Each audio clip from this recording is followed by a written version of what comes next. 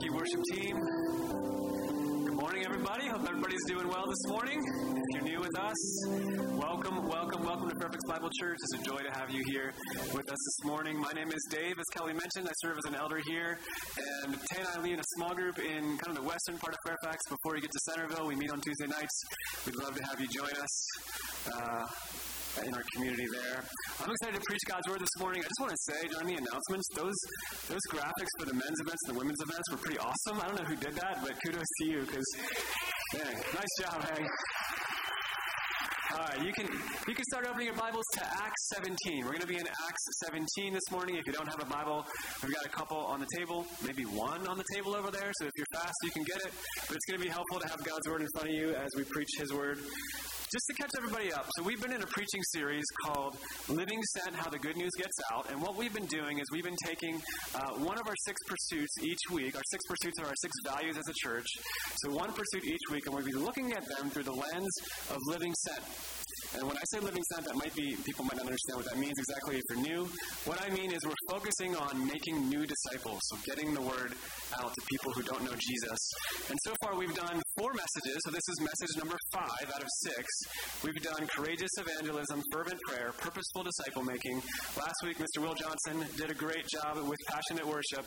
And so this week we are looking at bold preaching. I want to say from the outset that it's a little bit strange to be preaching on preaching. And preaching might not be the top of your list of sermon topics you would pick. Not a lot of people walking around saying, I wish I had more preaching on preaching, but I think God has some things for us this morning. And so would you join me as I pray? Lord, as we open your word this morning, I ask that you would show yourself powerful and that you would be present here.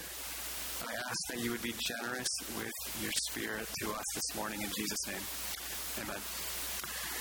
So, there's a restaurant. There used to be a restaurant in Williamsburg, Virginia, and it's called a Chef's Kitchen. It's closed now, unfortunately. But it's one of those restaurants. Actually, it was the number 1 rated restaurant in Williamsburg for a while. It's one of those restaurants where there's this dinner class happening. So there's this tiered seating, and you've got a couple of chefs in front of you, and they're making this multi-course meal for you while they're showing you and teaching you how to make this multi-course meal. And one course comes out at a time, and there's pairings, and it was just awesome. Tay and I got to go a couple of times. And the menu changed every month, and so you could come back a year later, and it would be a completely different meal. But one dish was always on the menu, and that is the colonial-style cast-iron skillet cornbread. So the chefs talk. I don't have a picture of it because I didn't want people to just leave and want to start eating lunch. So the chef starts talking about this cornbread, and he's going through the ingredients, and then eventually it goes in the oven, and it comes out of the oven, and he takes the skillet, and he turns it over, and he cuts slices, and he passes it out, and there's this honey butter that goes on top, and it just melts in your mouth. And so there was this following that developed for this restaurant, and particularly for this cornbread on Facebook, and eventually it got nicknamed Life-Changing Cornbread, and so the chef referred to it as that from then on. So I wanted to share about this restaurant because both times Tay and I were there, what happened was there was something that happened during that meal so that when we walked out of there, we were ready and excited and motivated and positioned to go home and start cooking. Right? We wanted to recreate some or all of that meal for ourselves, for our friends, for our neighbors, for our family. Some people in this room have tasted of the life-changing cornbread because Tay made it for them when they came over for dinner. And so, how do they do that? How does the restaurant position you to want to leave and cook? They equip you. They actually hand you the recipes on the way out. And you saw it modeled for you for a couple hours in front of you. But as you bit into that cornbread and tasted of the goodness in your mouth, it's life-changing. So you were different than you were when you came in. And so this morning we're going to look at how there's something that happens during preaching, so that when we walk out of here, we can feel motivated and positioned and ready and excited to live sent. Our big idea this morning is this: biblical preaching propels us to live sent. Biblical preaching propels us to live sent. Really simple. My small group likes simple big ideas, not because we're not smart, but because it's really short and easy to remember. So that's a big idea this morning. I want to show you that from Paul's sermon in Acts 17. We're going to start in verse 16, but a little bit of background for what happens in the first 15 verses. So Paul and Silas and Timothy are going from city to city, and they're preaching the gospel, and they're making disciples. And then they get to Thessalonica, and they're preaching the gospel, and they're making disciples. But some of the Jews get jealous, and so they form a mob, and that's not good. And so Paul and Silas need to get out of there. And so they get in the car, and they drive about an hour to Berea. So Berea is not too far away from Thessalonica, and they're preaching the gospel, and they're making disciples, and the Bereans are weighing what they're saying in Scripture. And then some of the Jews from Thessalonica get wind of what's happening, and they come over, and they cause trouble. And so Paul needs to leave, and so he ends up on a longer drive, a 6-hour drive to Athens, so pretty far away. So he shows up in Athens, and the first thing he does when he gets there is he sends a message back to Timothy and Silas and says, come here as soon as possible, because he knows what we know, that is, doing ministry alone is not as good as doing ministry together. So Paul's by himself in Athens, and we pick it up in verse 16. It says this: Now while Paul was waiting for them at Athens, his spirit was provoked within him as he saw that the city was full of idols. And so he reasoned in the synagogues with the Jews and the devout persons and in the marketplace every day with those who happened to be there. Some of the Epicurean and Stoic philosophers also conversed with him and said, what does this babbler wish to say? Others said he seems to be a preacher of foreign divinities because he was preaching Jesus and the resurrection. And they took him and brought him to the Areopagus, saying, may we know what this new teaching is that you are presenting, for you bring some strange things to our ears. We wish to know, therefore, what these things mean. Now all the Athenians and the foreigners who lived there would spend their time in nothing except telling or hearing something new. This morning we're going to see 3 ways that biblical preaching propels us to live sin. We're going to see that biblical preaching considers the audience, communicates the truth, and connects to the heart. So first, considers the audience. So let's think about Athens. So Athens was this major cultural center, second to Rome in terms of intellect and philosophy, and Paul arrives there, and you get this sense in verse 16 that he's going to wait for his friends to come. He's going to maybe chill a little bit, maybe see some of the architecture. I heard there's some good things to see in Athens. So he's walking around Athens, but he's not particularly impressed at all because what he sees all around him are idols. And I want to connect that a little bit to us. So he's probably seeing like temples and statues and altars and things like that. But I think we need a better definition of idols for us. And so I have that on the screen here. An idol is anything that we trust in or treasure more than God. Really simple. Anything that we trust in or treasure more than God. And so Paul is seeing that happening all around him. It says in verse 16 that his spirit is provoked within him. And this Greek word provoked, it means it's like he was jabbed or feeling like a stirred up to an emotional response. And so he can't wait any longer. He can't wait for Silas and Timothy. Maybe the ministry conditions aren't perfect, but he has to speak. And so he begins to speak to the Jews, but then he also begins to speak in the marketplace. So in the marketplace, verse 18 is packed with information. We get to learn things about Athenians here. Look down at verse 18. We see 2 kinds of philosophers there, and we see 2 kinds of skeptics there.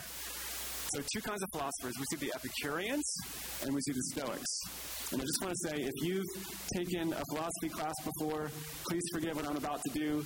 I'm going to overgeneralize these 2 philosophies. But what are philosophers trying to do? Philosophers are trying to answer sort of fundamental questions that we all want answers to in life. How should we live? What should we value? How should we respond to suffering? We all kind of want to make sense of things like satisfaction and identity and morality and meaning and justice and hope. And so first, we have the Epicureans. For the Epicureans, we're going to call the relativists. You have to know that they're all about pleasure. So their ultimate good is pleasure, and so you can decide what makes you happy, and you should avoid what makes you feel pain. Self-satisfaction is of primary importance to them. They weren't extremists, like they were moderate, like they didn't want to hurt other people around them or be destructive to themselves, but they were pursuing pleasure in life. You figure out what your desires are, you figure out what's going to make you happy, and you pursue that. That's the Epicureans, and I think that's pretty similar maybe to our society today. Second, we have the Stoics. So the Stoics we're going to call the moralists. They were all about not pleasure, but virtue. So there was this proud dignity in their moral sincerity. As moralists, they wanted to live a life of trying to measure up to a standard. There was a self-sufficiency there. But they're most known for, and they're still known for, being dispassionate when it comes to suffering, that stiff upper lip when suffering comes. There was this classic story of London in 1940, and they're being bombed by Germany every single night. It was called the London Blitz. And London put together this propaganda video to describe sort of the resolve of the Londonites, because Brits are kind of known for being stoic. And the name of this video they put together was called London Can Take It. London Can Take It. So that's stoicism. You can go on YouTube and watch that video if you want. So we have the pleasure-seeking Epicureans, and we have the performance-driven Stoics, and then we have two kinds of skeptics. Still in verse 18, Paul is called a babbler and a preacher of foreign divinities. So I think the criticism there is that he's unworthy and he's irrelevant. But despite being unworthy and irrelevant, he actually piques their interest because of what we see in verse 21, which says that the Athenians who live there would spend all their time in nothing except telling or hearing something new. And so what was something new? Paul was preaching Jesus and the resurrection. And so instead of bringing philosophy into the philosophical sphere, he's bringing news about a person and news about a miracle. And so he gets the attention of the Greek philosophers, and he gets invited to the next level of Greek philosopher idol at the Areopagus. And that's where he gives his sermon. So what does Paul know before he even steps into the Areopagus? What has Paul learned so far about Athens? Well, he saw idols, right? He saw statues and temples and altars. But he also saw the relativists who were living for pleasure apart from God, which he knows is empty. And then he saw the Stoics who were living for their own performance, which he knows is just exhausting. And then he saw a constant craving for new information. These are the things he knows before he even opens his mouth to preach his sermon. And so for us, you should know that when we stand up here on stage and preach on Sunday morning, of course, we're not preaching to first century Athens. We're not preaching to Birmingham. We're not preaching to Seattle in the 21st century. We're preaching to Fairfax in this context, in this place, and we're preaching to the awesome diversity of Fairfax, but we're also preaching to the idols that you and I walk through that door with and the idols that exist in and around this city. If we all wrote them down on a piece of paper, I think we'd have some overlap. I think we'd have money, success, education, power, busyness, comparison, comfort. And so as we preach and as we go to live sent, we should try to do as Paul did. We should consider the audience before we open our mouths to communicate the truth. And I think we actually see two specific things from Paul here that he does that I think are going to be helpful for living sent. First, Paul slows down to see where people are putting their hope. We haven't gotten to this verse yet. But verse 23, we actually see that he's walking around Athens, and he stops and he looks at the inscription on one of the altars that he sees. And so I wonder, are we slowing down enough to see where people really are? Like slowing down to see where people are really trusting, what they're really trusting in, or what they're really treasuring. Nova is fast-paced. We all know this. Like time is scarce. And so if we're going to live sent, we're going to need to carve out time to actually live sent so that we can know people, especially people who don't know Jesus. Secondly, I think we see from Paul that when he sees that false hope around him, he's provoked to speak. He's provoked to speak. And so the question for us is when we see false hope in the people around us that we know and that we care about, do we feel that jab? Do we feel that stirring up to a response? Does it provoke us, or are we just kind of numb to it? And so the question I think we need to ask ourselves is, am I willing to pivot my plans? Because for me, my family will tell you that my plans are another one of the idols that should appear on the list of idols for Fairfax. Are we willing to do something different than our regularly scheduled program when we encounter someone who needs to hear the truth of Jesus? So Paul does that. He pivots his plans. Athens needs to hear the gospel. They need to hear about the true and living God. And so his words sound really strange to them. So he's invited to speak at the Areopagus. And so now we have Paul's sermon. And as I read this, I want you to listen for how Paul uses the information that he gathered about the Athenians in order to communicate the truth of God. Verse 22. So Paul, standing in the midst of the Areopagus, said, "Men of Athens, I perceive that in every way you are very religious. For as I passed along and observed the objects of your worship, I found also an altar with this inscription to the unknown God. What therefore you worship as unknown, this I proclaim to you. The God who made the world and everything in it, being Lord of heaven and earth, does not live in temples made by man, nor is he served by human hands as though he needed anything, since he himself gives to all mankind life and breath and everything. And he made from one man every nation of mankind to live on the face of the earth, having determined allotted periods and boundaries of their dwelling place, that they should seek God and perhaps feel their way toward him and find him.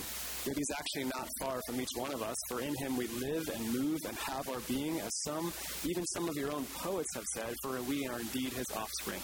Being then God's offspring, we ought not to think the divine being is like gold or silver or stone, an image formed by the art or imagination of man. The times of ignorance God overlooked, but now he commands all people everywhere to repent, because he's fixed the day on which he will judge the world in righteousness by a man whom he's appointed, and of this he has given assurance to all by raising him from the dead. Our second point this morning is that biblical preaching communicates the truth.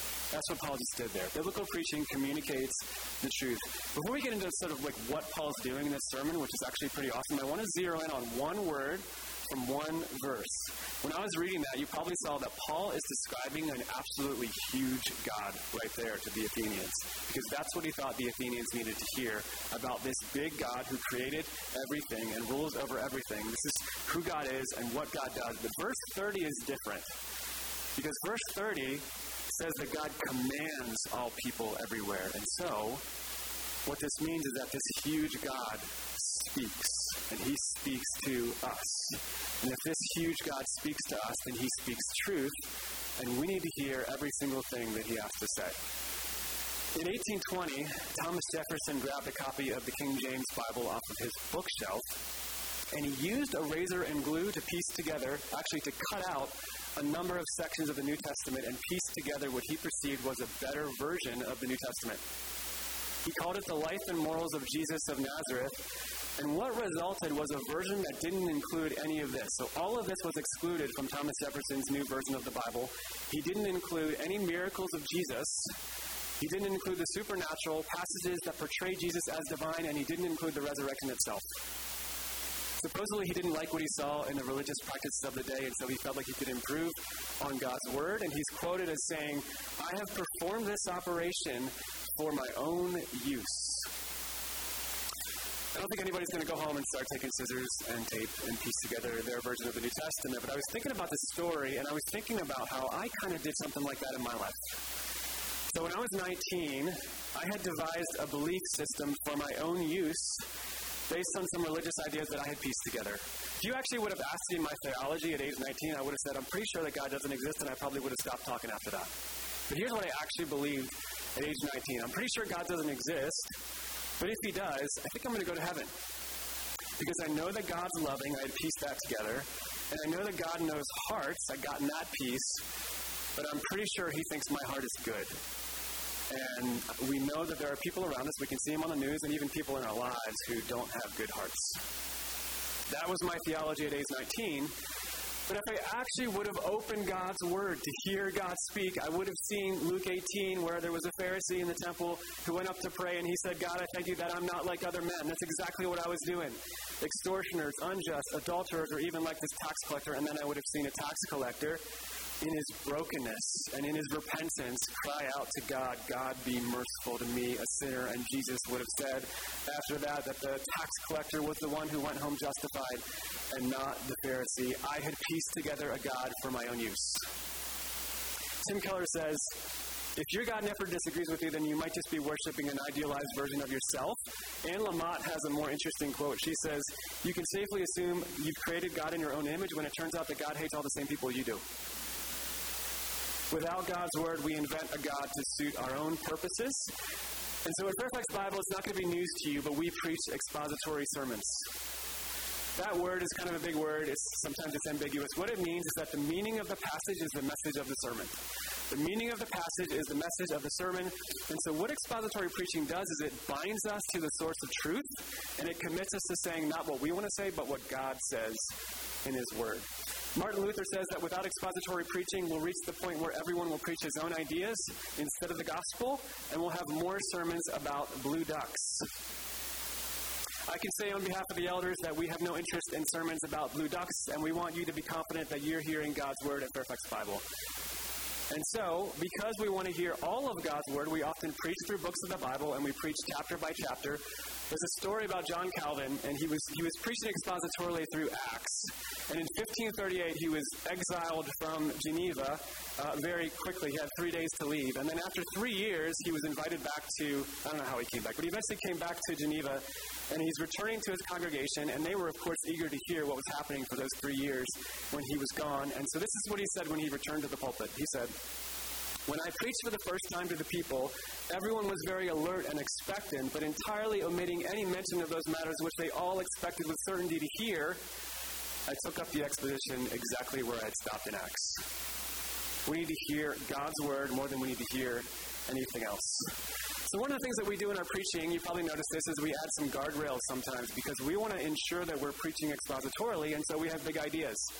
Right? The big idea is the main point of the sermon, it's the main point of the passage, and then we have 2 or 5, often like 2 to 5 points we pull from Scripture, and then you'll see the verse references in parentheses. If you're like me, you love parentheses, because those parentheses show you that point right there is anchored in God's Word, and then I can go and read God's Word and I can find that point in there. Listen to what Jesus says in John 17. This is the high priestly prayer. He says, "Sanctify them in the truth. Your word is truth." Listen to what he says right after this. He says, "As you sent me into the world, so I have sent them into the world." So if we're going to live sent, we've got to get God's word in us so it flows out of us. We've got to get God's word in us so it flows out of us. Without God's word in us, we can't live on mission, and we won't live on mission. Without God's word in us, when we say love Christ, live sent, it's going to mean nothing. Without God's word in us, something else is going to flow out of us.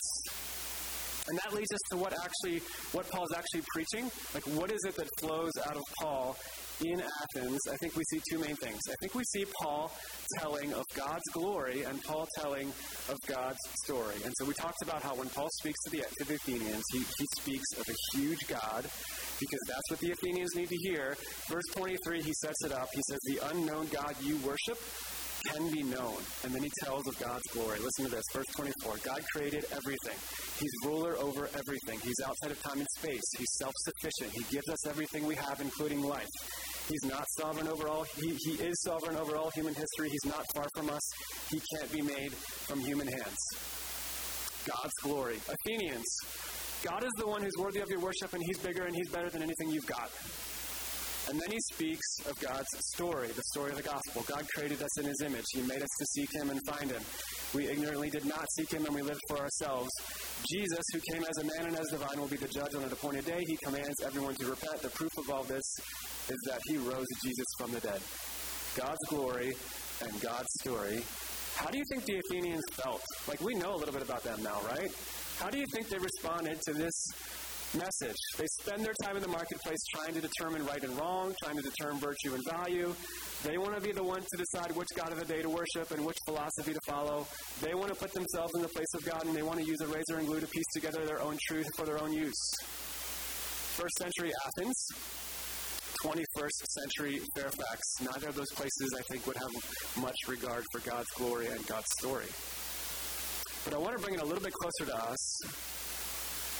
Modern cultural Christianity, I think, is no different. Listen to this quote from Colin Smith about modern cultural Christianity. He says, "Cultural Christianity offers a diluted gospel that's centered around self and says God loves you, and all you have to do is say yes to him, and you'll be safe and secure and blessed." And so people say yes to God, and they spend the rest of their lives resentful or irritated because God hasn't made their lives the way that they want them to be.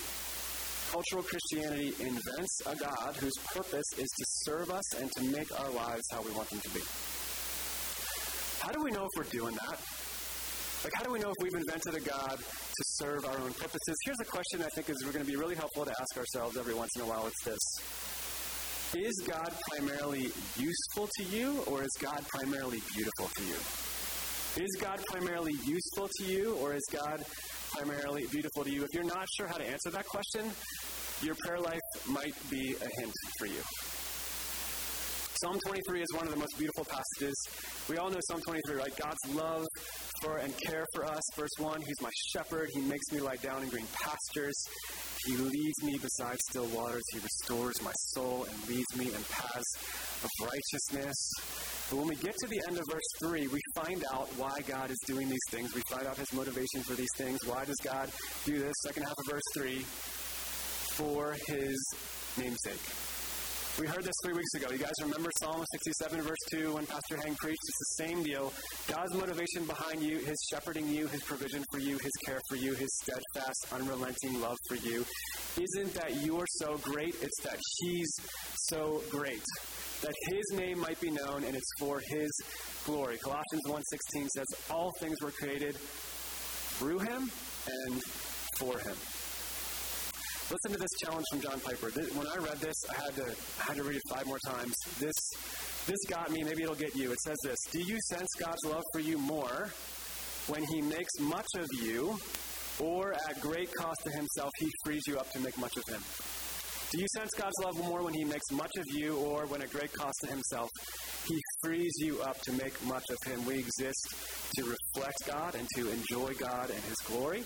And when we preach and when we live sent, we want to do as Paul does. We want to put God's glory and God's story on display, and we want to get God's word in us so that it flows out of us. Our third point this morning is that biblical preaching connects to the heart. Biblical preaching connects to the heart. This is where we look to connect the gospel to where people actually are. So Paul gathered information. He considers his audience. But you have to see what Paul does when he communicates the truth. This is absolutely masterful what Paul does. Verse 23, for I passed along and observed the objects of your worship, and I found also an altar with this inscription, to the unknown God. And then in verse 28, he quotes an ancient Greek philosopher who said, in him we live and move and have our being.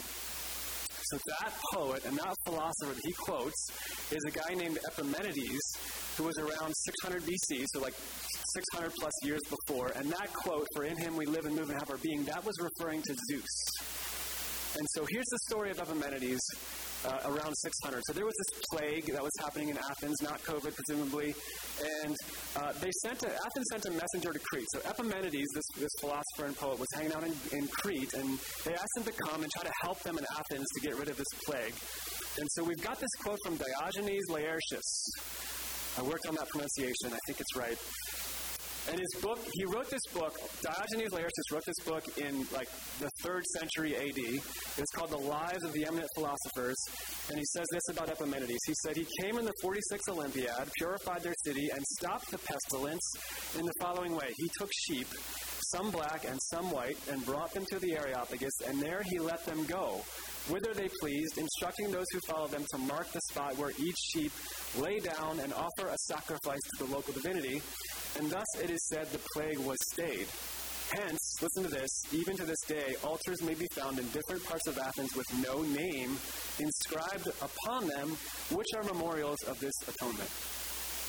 So Epimenides tells them to release sheep, and wherever the sheep happens to lay down, that's where they're going to make a sacrifice and atonement. But some places they lay down, there was no local divinity there, and so they end up building these altars to unknown gods.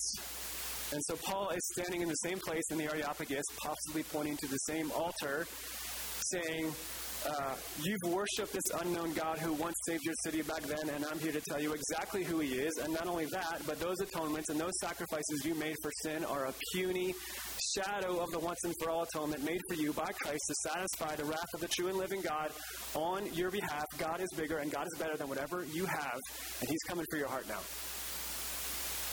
So what preaching does is it tries to connect the truth of Scripture to the cultural moment, because the cultural moment is where our hearts are hanging out. When I was 19, so back to me being 19. So I was 19, and Tay and I were friends. We weren't dating yet. She was a believer, and I wasn't. And she found out something about me. I was terrified of flying. So a few weeks later, she comes up to me in God's timing at just the right time, and she says, Dave, if you knew that your plane was going down, would you know for sure where you'd end up after you die? I will never forget her asking me that question. My 19-year-old theology didn't give me any assurance of where I'd end up after I die. I'd find out a little bit later that I could be as sure as what we see in verse 31, as sure as the resurrection itself where I'd end up after I'd die. But what did Tay do? She considered the audience. She communicated truth in a way that connected an abstract idea to my heart, and it became real to me. And so if we're going to live sent, we should try to do that if we can. We should look to connect the gospel to where people really are. Lastly, we're changed by biblical preaching so that others can be changed. So Paul preaches a sermon. We get to verse 30. He calls the Athenians to repent and turn to Christ. But how do the Athenians actually respond? Let's look at verse 32. This is our last section. Now when they heard of the resurrection of the dead, some mocked. But others said, we will hear you again about this. And so Paul went out from their midst, but some men joined him and believed, among whom were also Dionysius the Areopagite and a woman named Damaris, and others with them. So what was the response from the Athenians? The actual response from Paul's brilliantly contextualized sermon filled with truth. One, they mocked. Right? So the skeptics still see Paul as unworthy and irrelevant. Two, some said they're willing to hear more, right? So the information seekers, they just want information. But then three, some were changed. So we can't miss this, right? Same sermon, three responses. And so how preaching changes us, it's up to the Holy Spirit. Tim Keller says that the difference between a good sermon and a great sermon isn't preparation or picking the right passage or pointing out the right points. The difference between a good sermon and a great sermon is the Holy Spirit. I think a church like ours, there's a temptation to think that if we walk out of here with some really beautiful, well-organized notes that we can apply during the week, then that's all that matters. That determines whether it's a good sermon or not. But I think that if that's all we think about, I think that we're missing something that's happening during the 30 to 40 minutes where preaching is happening here on Sunday morning, because the Word of God is actually changing us as we hear it. Revelation 12:2 says, "Be transformed by the renewal of your mind." And so when the truth of the gospel gets in us, the lies of the world get kicked out of us, and our minds are renewed, and we are transformed.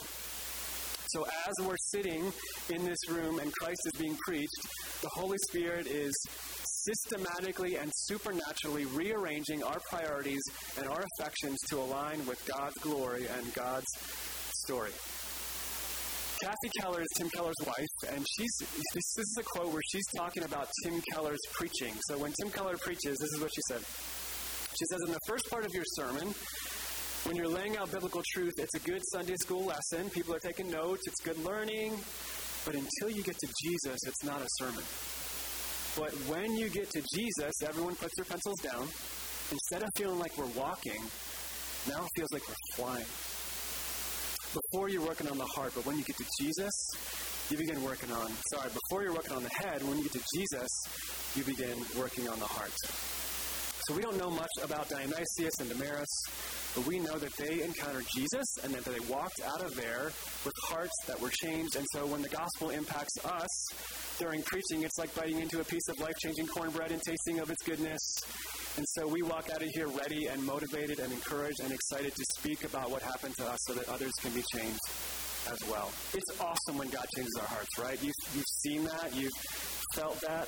But the second that change happens in you, we immediately become a conduit and a channel for that same change by the power of the Holy Spirit to occur in other people's lives around us.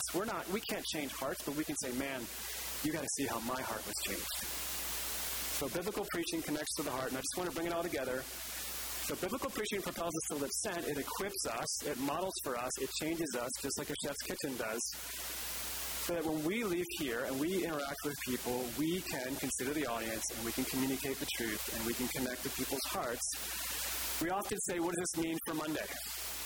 We're going to do what does this mean for Sunday, right? I think it means this. I think it means come in ready to be launched out. Come in ready to be launched out. Listen to this quote from John Stott. He says, we must allow the word to confront us, to disturb our security, to undermine our complacency, and to overthrow our patterns of thought and behavior. Wow. We might need to prepare our hearts if we're going to walk in here and be confronted and disturbed and undermined and overthrown. The worship team can make their way up.